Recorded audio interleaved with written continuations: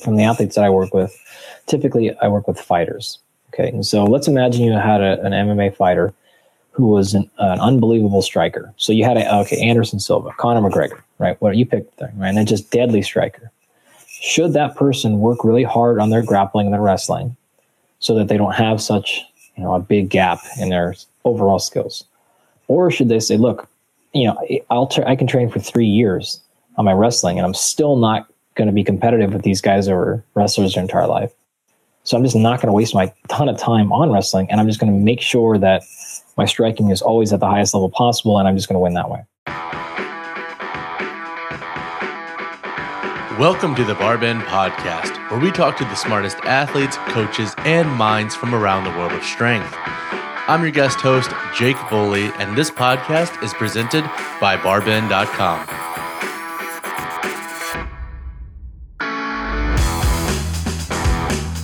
Dr. Andy Galpin is a tenured professor in the Center for Sport Performance at CSU Fullerton. In 2011, he earned his PhD in Human Bioenergetics and has done incredible work in regard to muscle fibers and how we understand them. On top of being a tenured professor, Dr. Galpin co-authored the book Unplugged in 2017 and works hand in hand with a variety of elite athletes. In today's episode, I sit down with Dr. Galpin to chat muscle fibers. We talk about what we know, what we don't know, and everything in between. As always, we're incredibly thankful that you listen to this podcast. So if you haven't already, be sure to leave a rating and review of the Barbend Podcast in your app of choice. Every month, we give away a box full of Barbend swag to one of our listeners who leaves a rating and review.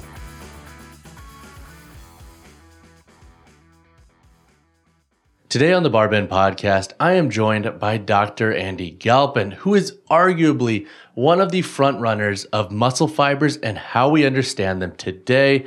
Dr. Galpin, it is a pleasure to have you on and chat. I always love our conversations, but thank you so much for coming on the podcast.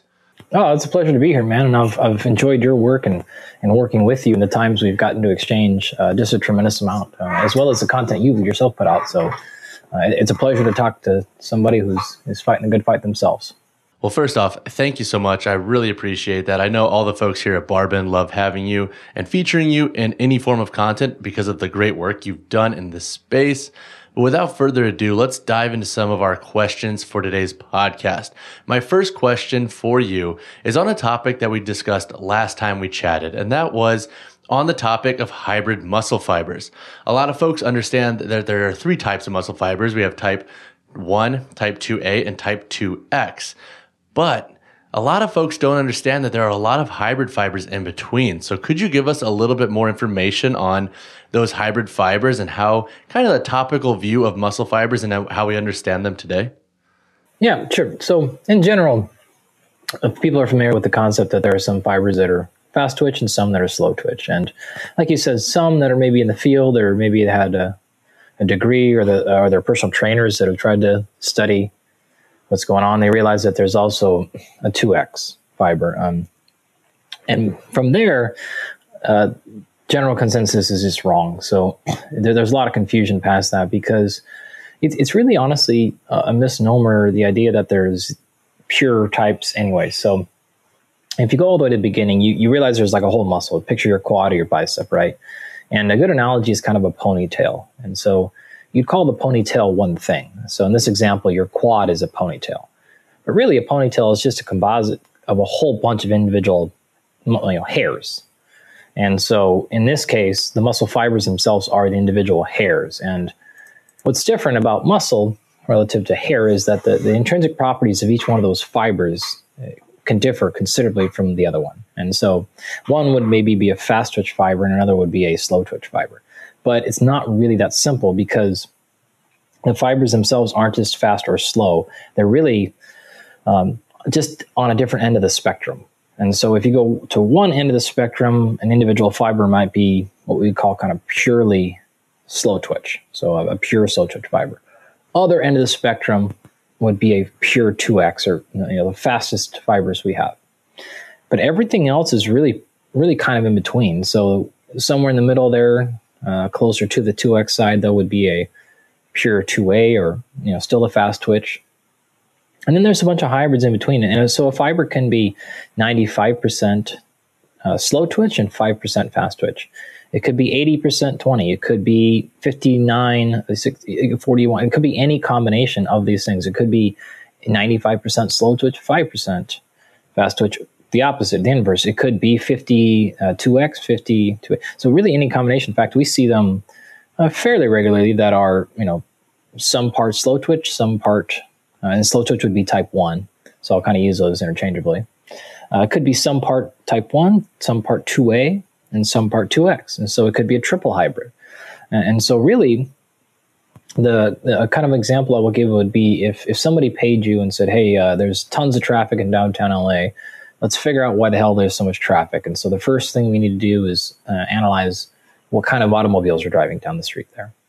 And if you just wanted to get like a quick snapshot, you'd be like, okay, it's 50% cars and 50% trucks. And for most people, that would probably be good enough. 50, they're fast twitch and slow twitch fibers, fine. But if you really wanted to do a detailed analysis of that, you'd realize that there's tons of automobiles that aren't just cars or trucks. In fact, you have things like an El Camino that's kind of a hybrid, right? You have an SUV, but you have an electric one. And then you have is it a delivery truck or is it an F-150? Are we talking a school bus? Or are we talking a motorcycle? A motorcycle is not the same as a car. Like, what are we talking about here? And so there's just a lot of differentiation, and it's really not that different. So where you kind of decide to draw the line is somewhat arbitrary. So it just depends on how much detail you want to get into these things and what you're trying to use information for that we can get there. So that's kind of just a basic intro of the language that we're talking about. Gotcha. And the last time we spoke, we talked about how training can actually influence muscle fibers. And I can't remember how we worded it, but for a long time, there was a misconception that like fibers couldn't change. Like I remember going through my college exercise science program, and there were some parts of the textbook that were like, oh, fibers can't change. But more and more, I think there's more suggestion out there that fibers can change. And more importantly, I think it's beyond reproach at this point. Yeah. Anyone that suggests the opposite is just massively misinformed. And they've been misinformed for 30 plus years. It's not even close. Not only do we know that they change, but there have been, at this point now, hundreds of studies that can explain the exact molecular mechanisms that cause the changes. We know what happens upstream, downstream molecularly. We know the genetics expression. So it's very well charted. And so there's really no question. There is some question about things like, so there's no question at all that there's a molecular possibility that the fibers have the ability to change. There are some questions about, well, to what extent can this happen, and what are the insults that are required to cause a change? So is this something that happens with normal physiology? Can exercise do it? If so, how much? How long does it take? Is this something that happens in a day? Does it take 10 years? Can food do it? Can other things? So those questions are reasonably valid, but whether or not they can actually change is just beyond, like I said, reproach. Gotcha. So in terms of, let's say, exercise shifting fibers, out of all the training variables, which variables do you think are worth considering, like maybe heaviest for getting a certain adaptation for a fiber shift? So let's say I want to build more of like top end strength and power. Mm-hmm. Would it kind of correlate with traditional logic of like, oh, we need to focus on intensity, we need to focus on velocity, things to that extent? Yeah, now this is a really good question. And I actually think the way you answered it is probably the most correct way. So we do not understand which of the modifiable variables are the most important, with the exception of course, exercise selection. So if you're performing an exercise that is, say, not necessarily activating your hamstrings, well, then you better not expect your hamstring fiber type to change because you're not actually activating it, right? So outside of exercise choice, though, volume, intensity, don't really know. My gut is honestly, it's going to be driven mostly by volume. In one direction, but perhaps intensity in the other. But we don't have any idea from that perspective. So I would default right back to what you said, which is to say, okay, if you want to get more fast twitch fibers, train simply like you would train to get more powerful, stronger, and faster. And we know that because when we have done those training studies, that is exactly what happens. And so we see that result fairly consistently.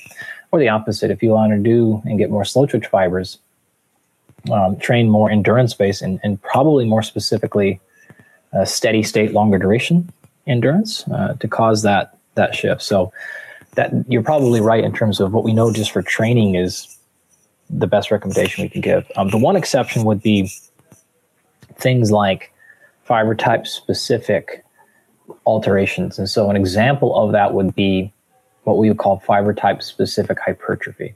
And so we know that traditionally strength training, and it doesn't even have to be the nuanced, sets of 3, sets of 5. It could be anything, from heavy singles to sets of 10, 12, 15. That's kind of all lumped together is still basically strength training, right? So it could be classic bodybuilding, or it could even be lower rep, higher intensities, more pure strength training. It doesn't really matter so far as we know. In both of those cases, they tend to selectively hypertrophy the fast twitch fibers. However, in recent years, very recently, there's some reasonable evidence, and it's mounting. It's beginning to collect that higher repetition ranges may selectively hypertrophy the slow twitch fibers. And we see this in a barrage of ways. So for years, our lab and the stuff we've done has shown very clearly that endurance-trained individuals often have their slow twitch fibers larger than their fast twitch fibers. And so we didn't necessarily know if that was, if they performed well in endurance events because that already had that intrinsically, or if that was an adaptation to the training. But it is direct evidence this is okay. Like these endurance folks tend to have their slow twitch fibers are larger than their fast twitch fibers, which is, what we typically teach is the opposite. Usually fast twitch fibers are quote unquote larger. Now we follow that up in recent years with studies showing that maybe repetition ranges, say 25, 30 reps per set, will actually specifically hypertrophy both fibers, but the slow twitch fibers will get larger in proportion than the relative change in the fast twitch fibers. And so more studies are coming out where they're specifically targeting that. So we have kind of some indirect evidence and then some more direct evidence that's building where you could actually maybe get there. And that conflates the issue a touch, because now we're not necessarily differentiating between fiber type change and just simply changing the intrinsic properties of the fiber without changing their type. Because we can also see that as well. We can see fast twitch fibers gain a lot of endurance ability. We can see slow twitch fibers gain a lot of speed and strength and size. And so it makes it really complicated to study because you have moving variables. One, did it change its type, right? Did it go from a slow twitch to a fast twitch? Or did it stay slow twitch and then simply get bigger? So it makes it fairly complicated to study, but we're making progress in those areas. How are some of the ways you guys are making progress there? So I know there's a little bit of gap there in terms of nailing down the logistics, but what are some of the steps you guys are taking now to maybe more closely define what exactly is causing that? So yeah, there's a whole bunch of things. There's a lot of scientists. Mike Roberts at Auburn is doing a fantastic job. I don't know if you've worked with Mike before, but just a really sharp guy that he's done a lot of really good studies. And I think he is doing a study or just completed a study where, one group will do sets of 5 or 8 or 10 or something like that. And the other group will do sets of 30. And then you take muscle biopsies before and after, and you look at, how the muscle cells themselves increase size. And, if the fast twitch fibers increased by 10% in, say, the low training group, those are the groups that did sets of 5 or 8 or whatever.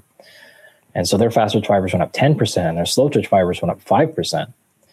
And then you looked at the group who did sets of 30 and their slow twitch fibers went up 40% and their fast twitch fibers went up 5%. Then it's a pretty good indication that there was a differential adaptation happening there.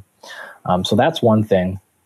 What we're doing in our lab is trying to just enhance the precision of the research. So we're using effectively things your listeners probably don't care about, but different laboratory techniques that allow us to study the muscle cells themselves one by one, as opposed to kind of throwing them all together, smashing them all up, and then trying to guess kind of what happened. So we've had some breakthroughs in technology and some movements in the method side of this research where we can just get a lot more precision. When we enhance that level of precision, we start to see clarity with what's happening. So there's a lot of moving parts there. Gotcha. With the adaptations that kind of elicit the shifts in fiber types, with the research that's been put out so far and with what you've observed, what is the normal timeline for seeing a shift in fiber type? And do timelines shift from, let's say, slow to fast to fast to slow? Yes. Okay. So that's another good question. It depends on the level or the status of the muscle itself. So think about it this way. If somebody is very sedentary and a muscle hasn't been stimulated and challenged in a long time, you all know this who work out, it doesn't take much stimulus to cause adaptation, right? Because they have such a low baseline. And this is kind of the similar way of saying, all right, if you take somebody who's sedentary or fairly untrained, anything works. They see adaptations everywhere with the smallest dosage. But to somebody who's more trained, they're going to require more of that, right? So you take a highly trained person who's been strength training really hard and consistently for 5 years, well, you're not going to see as much, or it's going to take a lot more training and stimulus to cause adaptation. So the same thing would be true at the fiber level. So to directly answer it, if we take somebody who's untrained and we expose them to 4 days a week of hard training, you could probably see a change in fiber type in as little as a month. Like that would happen. Conversely, when we take people and we do extreme overload, or animals rather, and do extreme overload, like cut off one of their legs and make them walk, 24/7 on one leg, we see those changes happen in fiber type in 2 weeks. But that's just not like you couldn't do that to your tissue. Also, when we take people and send them up to space for 10 days, we've seen fiber type changes in as little as 10 days. But again, that's pretty extreme because you're going from, 24/7 gravity to zero gravity. And so it really depends on the level of training and the level of stimulus. But the I guess maybe the more specific or realistic answer is if somebody is really highly trained, it will take them a long time to see adaptation if they continue to train in the same way. So let's say you've been powerlifting for 5 years. You've had 5 years of adaptation already. And so there's just not much left to go. You're at the diminishing returns, right? So it might take you another year to see really any additional change, and you might only change by a few percent. If you just started working out and you haven't worked out in 5 years, you would see changes in whatever way you're training probably in a month. So it kind of depends on the training background. Gotcha. Yeah, that's really interesting to think about with someone, let's say, who's at more of an accomplished or an elite level trying to progress. And what you mentioned is there needs to be a change of stimulus to obviously grow. This would also be true in the opposite direction. So say somebody was powerlifting for 5 years. If you continue to try to powerlift, you'd see marginal changes.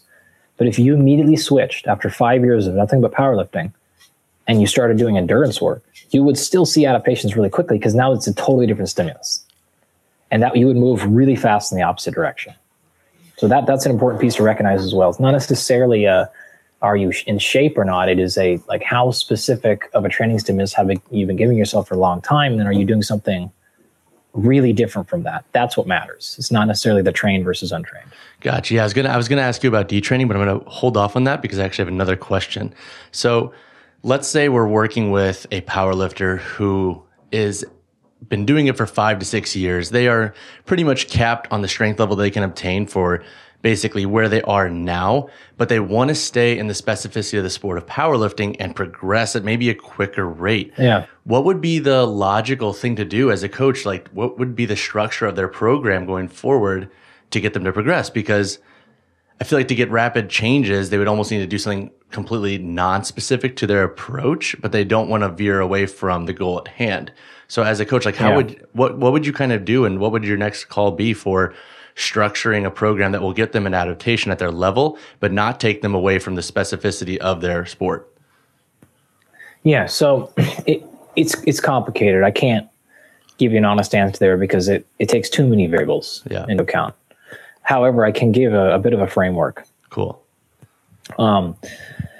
So one thing that we've kicked around with bodybuilders and stuff before, and people that work in muscle hypertrophy, maybe if you stalled out, like you're saying, and I don't want to change career paths entirely here or training paths, maybe you can vary the stimulus just at a smaller level. And so maybe this might be if you're traditionally used to doing sets of threes and sets of fours, sets of fives, maybe it would help you to switch up entirely and do a 4 week long block of sets of 20 or sets of 50, or go nuts, like sets of 100.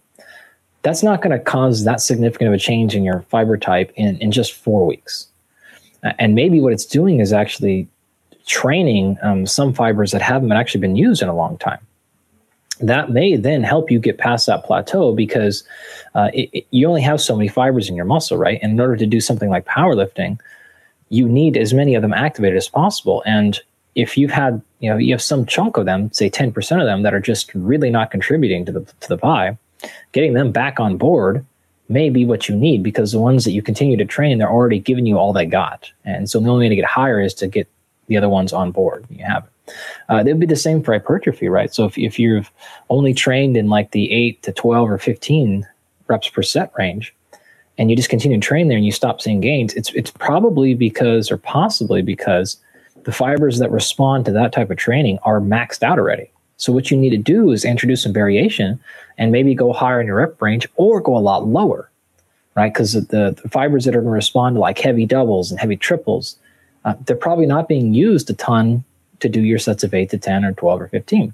And so you can see additional mass growth by training fibers that really, again, haven't been asked to get to their size ceiling, right? So that is something that you could do, but it would just be variation without completely eliminating your dreams and hopes and goals if you want. Gotcha. So what about taking it a step further and going like outside of, let's say, traditional variables? What about like doing something like blood flow restriction? Would that be something that you can consider being different to facilitate a growth response? Yeah, it could, certainly. It's you're kind of going after a different mechanism, but I don't have any reason to think you can go there now. It's not going to necessarily help for strength a lot, but if you're really at a place where you need some variation, it might be there. My honest gut with blood flow restriction, though, is probably more just a mental refresher than it is anything else. Like, you get to do something different for a while. I don't know if it'd provide any specific physiological advantage, but you certainly could try it. Gotcha. Yeah, that was just an example of how nitty-gritty we can go with variation and different kind of training modalities. Mm-hmm. So I want to ask a question on one of the case studies that was published not too long ago on the elite powerlifter who had the muscle fiber that was greater than the size of the rhinoceros, right? And I don't know if we could say names of who it was, but that study like kind of blew my mind. And honestly, when I covered it, it kind of blew up. And it was really cool because the type A fiber composition that he had is kind of insane, right? For like a normal athlete. Yeah, it was. Is a pretty unique fella. And of course, if you're not familiar with this or haven't heard it, yes, definitely on anabolic steroids, and a lot of them for a long time. So that was an interesting piece. But yeah, he some of his fibers were fairly normal, but then he had some that were just so large. We had to search for a while, and we were trying to figure out like what the hell can we even compare this to, and all the literature, the closest we could find was a rhinoceros fiber size. So it was there. Now the individual also probably has 25 years, maybe more, of really specific dedicated strength training in a lot of different fashions, powerlifting, bodybuilding, kind of all over the place there. So the muscles really have been exposed to a lot of different stimuli fairly consistently at a very high intensity and effort, in addition to a lot of focus on nutrition and lots of anabolic steroids. So something like that is probably needed to get to that level. It's not going to get there from an 8-week training cycle where you kind of trained pretty hard for a little bit and then didn't finish the rest. So yeah, it was very interesting. I mean, I don't know what we can draw from it per se, but other than the fact that steroids work, they work really well. And training really hard for a long time also works pretty well. So I actually do want to ask one question about using anabolics and muscle fiber type composition. So with anabolics specifically, is the type of training what indicates how the fibers will shift entirely? Like, because with that study, wasn't there a mention that the fibers had more nuclei than what's normal? Or I might be misspeaking there. Yes. So with No, that's right. Yeah. So with anabolics, my question is like, do we even have an idea of what the top capability even really is, assuming that they're they're done, like they're used correctly, and training over time and intensity and effort is always there. Like, do we have any clue of the potential that the human body could even reach?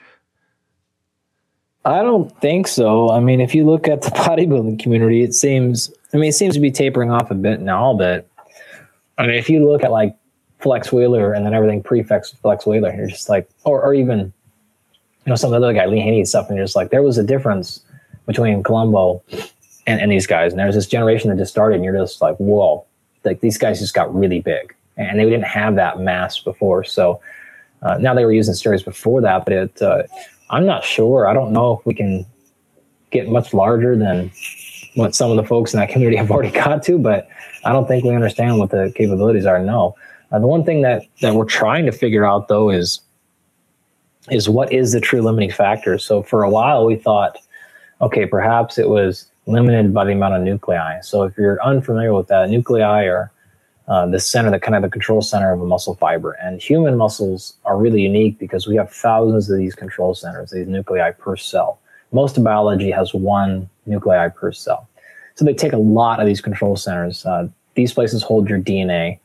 And again, this is what's telling your muscle fiber to grow, shrink, die, repair, whatever it needs to do. So it is regulating that.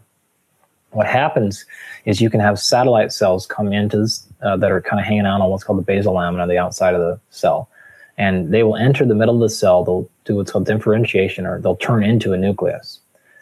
And then that will allow your muscle cell to grow because it is limited by how many control centers you have. So the business example would be if you own a mom and pop's coffee shop and you want to open up another shop in 3 states over, that's fine. But then if you want to open up a third facility, a fourth facility, well, eventually you have to start hiring other store managers. You can't manage a store in Kentucky while at the same time you're managing a store in Tennessee, and especially then when you open one up in Texas and California and Washington. So the amount of coffee shops you can open up is limited by the amount of managers you can hire. This is the same thing with muscle growth, right? And this is at least what our current thinking is. One of the things that we know steroids do, anabolic steroids, specifically testosterone, is it enhances the amount of those satellite cells that will go to a muscle fiber and then differentiate into a nuclei. And so that can help augment the process, but still at some point you're limited by the amount of satellite cells you have, at least we think. And that's where the science sort of stops right now. And so we're trying to figure out, like, there's some relationship here between satellite cells, nuclei, and potential hypertrophic growth of muscle cells, but we don't know exactly what that means. And part of it is we used a lot of animal models, not my lab, but others like mice and things like that. And so maybe there's just physiological differences there. Maybe the stimulus aren't right. So, because like I said, we keep seeing folks that break it down and they break these barriers. So we don't really know. Interesting. And speaking of kind of things that we're still trying to figure out, I know you mentioned earlier that you don't really see a lot of individuals with pure type 2X fibers. And I think the last time we talked... No, almost never. So I think the last time we talked is you brought up that sometimes though you'll see them in, like, let's say somebody who's maybe been in a coma or has had let's say their lower half of their body was paralyzed for quite some time. And you said that sometimes we'll see type 2X fibers there. Am I remembering this correctly? Yeah, you're dead on. So again, to kind of take you back to the beginning, there's type 1 slow twitch, type 2A or fast twitch, and type 2X incredibly fast twitch. And if you look across the literature, you'll see a combination of mistakes that the scientists have made in this stuff. But you just have to trust me that when done properly, the amount of individual muscle cells that are purely 2X or close, like 95% or higher, is just extraordinarily rare. So we never see this 2X fiber in its state. The only time we will see the 2X being expressed is when it is a 2A, 2X hybrid.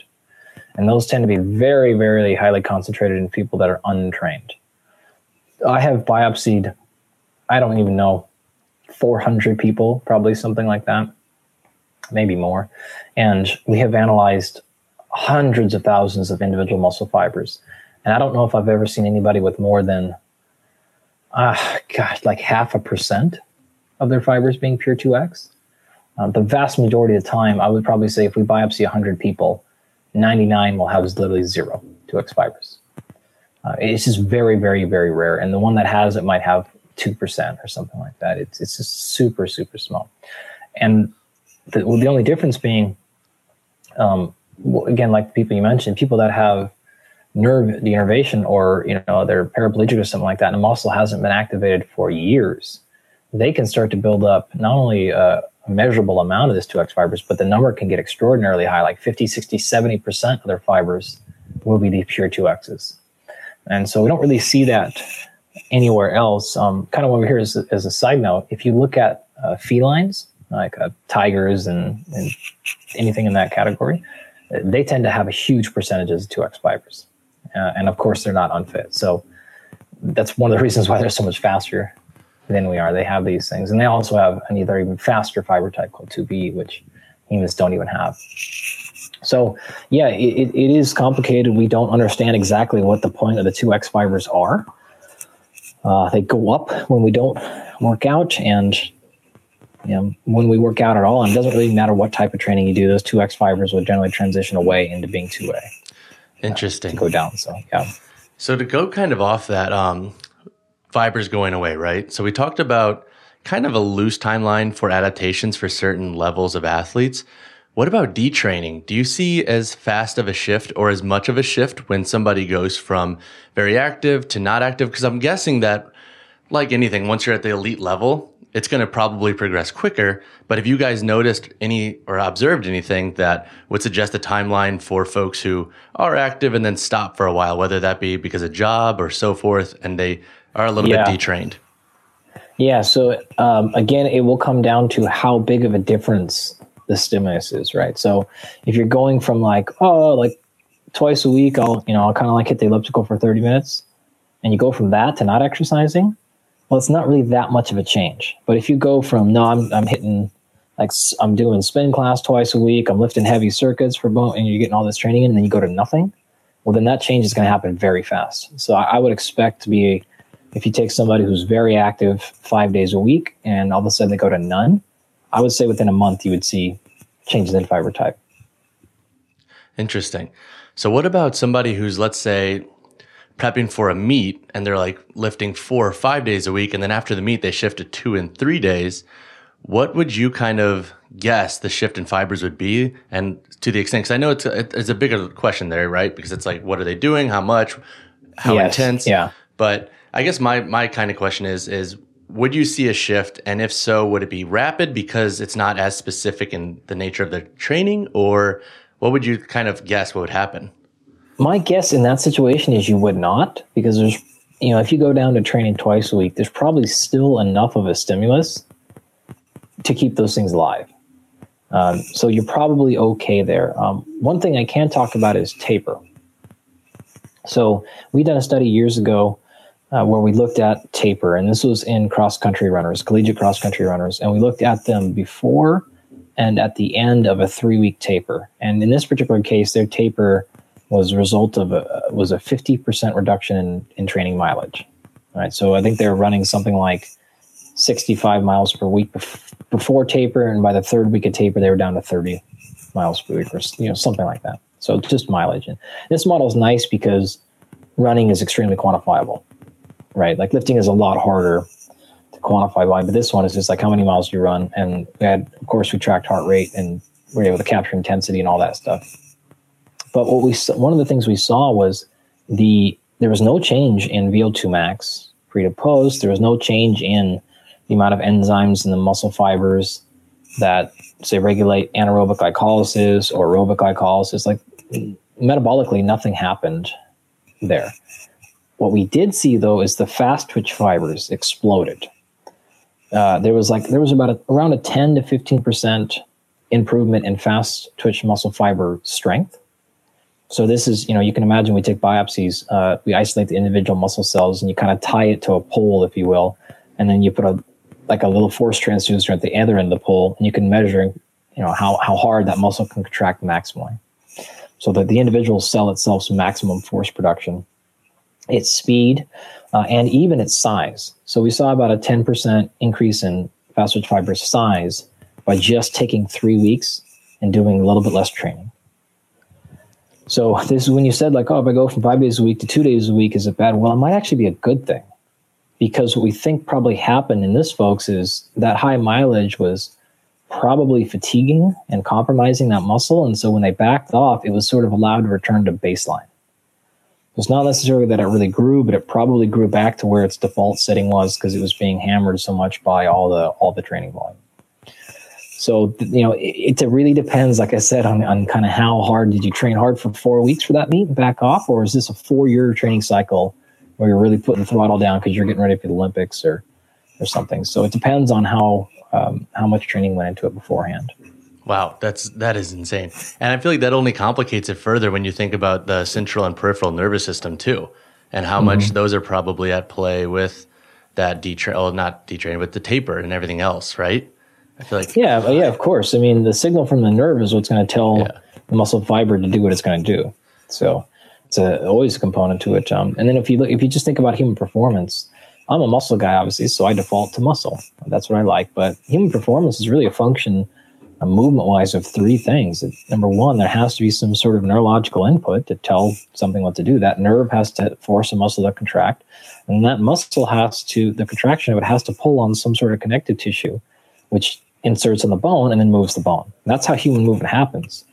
So if you want to look at human performance, even just from the movement perspective, you have potential contributions and changes and adaptations at any and all 3 of those levels. So if you're only taking one into account, well, you don't know what happened to the other 2. You really don't know exactly what happened. And scientifically, it's just really hard to do all 3 at once. So we virtually just stick to one. Yeah.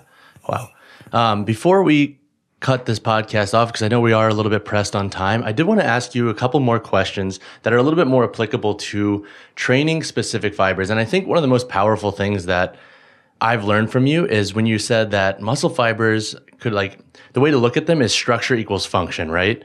So pretty much how how a muscle on the body performs on a daily basis, for that matter, is probably a good suggestion of the fiber composition that comes along with them. So my question for you is, as a coach, as an athlete who wants to, let's say I want to strengthen my quads, right? So we can guess that there's going to be a little bit more probably fast twitch there, especially if I've been training pretty strategically over the last few years, working on my strength. So my question for you is, when you're structuring variables off of that logic for a training program, what do you kind of prioritize first and last? I know it's a very loaded question because it's going to vary based on goals, needs, and where somebody's at.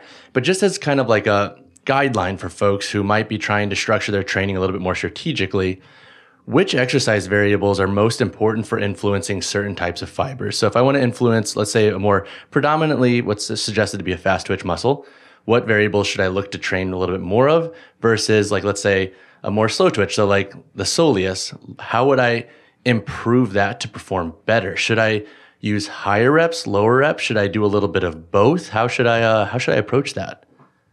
Yeah, I don't think I have a great answer for you. So at this point, it's mostly guessing. Okay, but I will guess for you based on what I know now. I'll give you my best guess. If you're trying to train fast twitch fibers, you probably should stick to things at higher intensity. This could be speed or load, right? So percentage of your max. You're probably going to see a better response by doing that. So either heavy or fast at minimum. You want to train slow twitch fibers, it's probably going to be the opposite, right? Which is something to a lot of fatigue. But now it really depends on what you're training them to do, what you're trying to get them to accomplish. But that's the best guess of what I would say now. And again, I don't know if that's entirely fully true, but it's as far as we can go so far. Interesting. So I guess where my head goes next is, so train the muscles in a way that is best suggested kind of based on how they perform and how they're designed to perform. But if we want the logic that, let's say my quads are at a level where there's not much strength I'm actually putting on them at a point, would it pay off to train them in kind of like the reverse fashion? So training them with... Yeah, so this is why that question is so damn hard, because it's a coaching philosophy goal. Yeah. Right. A question, I mean. So the example I can give you is from the athletes that I work with. Typically, I work with fighters. Okay. And so let's imagine you had an MMA fighter who was an unbelievable striker. So you had Anderson Silva, Conor McGregor, right? What you picked there, right? And then just deadly striker. Should that person work really hard on their grappling and their wrestling so that they don't have such, a big gap in their overall skills? Or should they say, look, I can train for 3 years on my wrestling, and I'm still not going to be competitive with these guys who are wrestlers their entire life. So I'm just not going to waste my ton of time on wrestling, and I'm just going to make sure that my striking is always at the highest level possible, and I'm just going to win that way. I can't tell you one way is better than the other one. All I have to say is those are philosophies, right? And whether or not you say, no, like, let's just play to our strengths. In this case, okay, you want to train fast twitch fibers, train heavy, train fast. Or do you want to shore up your weaknesses? Okay, you got a slow twitch quad, let's give it the opposite stimulus to make it come up and kind of match a little bit. I can't answer those questions because there is no right answer to them. It just depends on how you're, what do you think you should go after? I can give you direction about what to do once you make that decision. Gotcha. But which decision to make is just really, really tough. Gotcha. So let's say, because I feel like it also comes down to sport too. And yeah, most definitely. Like, are you a bodybuilder? Well, then the answer is a little more obvious. Like, are you a sport athlete? Well, that's a little trickier. Yeah, that's like, so I recently went to the Under Armour Human Performance Summit. I was talking to James Newberry, and his logic to training, because CrossFit is such a diverse sport, his logic was kind of what you just said. He's like, I could either train my weaknesses and never really be as competitive as the guys who are at the top of the game in those, or I could keep those at like maintenance, but really double down on my strengths and really try to get those event wins, because that's going to help me out in the long run. So I guess the better question is then looking at it from a bigger picture as to your competition, the sport you're in, and then structuring training around that, right? Yeah, exactly. Like, you want to be Rich Froning or not? Like, do you want to win because you're just like pretty good at everything, and by the end of the weekend, you just have enough build-up points that no one can catch you because you just don't have any holes? Or you want to be opposite and just be like, well, I'm going to lose this event, so I'm just not going to waste any gas on it, but I'm going to make sure I get first in these other 5 events and hope that total gives me enough to win.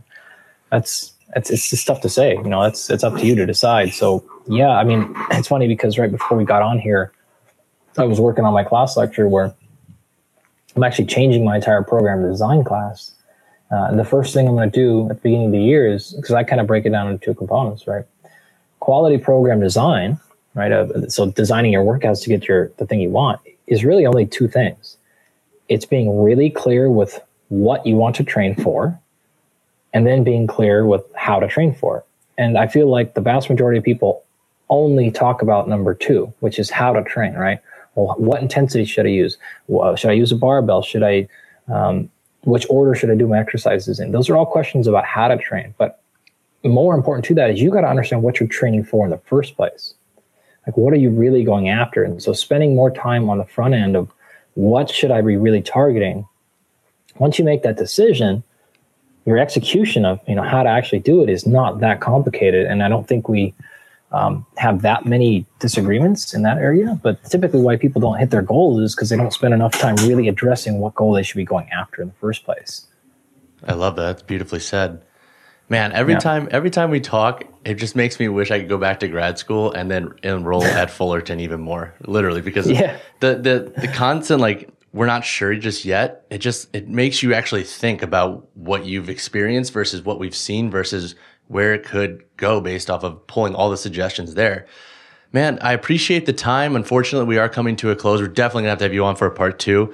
I want to really pick your brain about periodization a little bit more and structuring training variables for certain adaptations. So we'll definitely have you back on in a couple months for sure.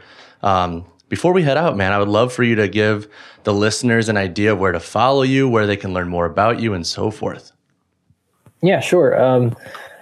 Twitter and Instagram are the best place. Twitter is nice because I can directly link to things. If you're the type of person who wants to see the study that I'm talking about or something, I don't put my link in my bio every damn time I make a post on Instagram. It's just too much pain in the ass. So, but there's more action on Instagram usually. So it's just my name. It's Dr. Andy Galpin on both of those. And then if you are the real nerd type, or you really want to actually, spend some time learning, my YouTube page is basically just all of my class lectures. So you could really get a big chunk of my class material for free there without having to come all the way to Fullerton and actually enroll. So I put those up in 5-minute videos, 25-minute videos, and even 55-minute videos. So I'm like, if you really want to Like for example, if you're just like super interested in your own training, or you're a personal trainer, but maybe you switch career fields and you were in accounting before and you don't have an undergrad degree, you could get pretty close to finishing that damn thing by just watching these videos. So that was the intent. It's not meant to just like drive a ton of YouTube views, because like who's going to watch an hour-long video on exercise selection? But I don't care.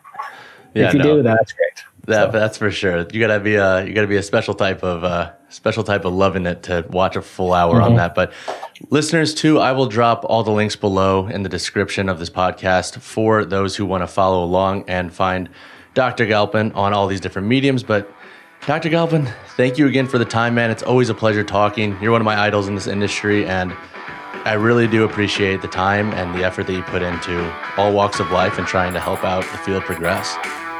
You're far too kind, man. Far too kind.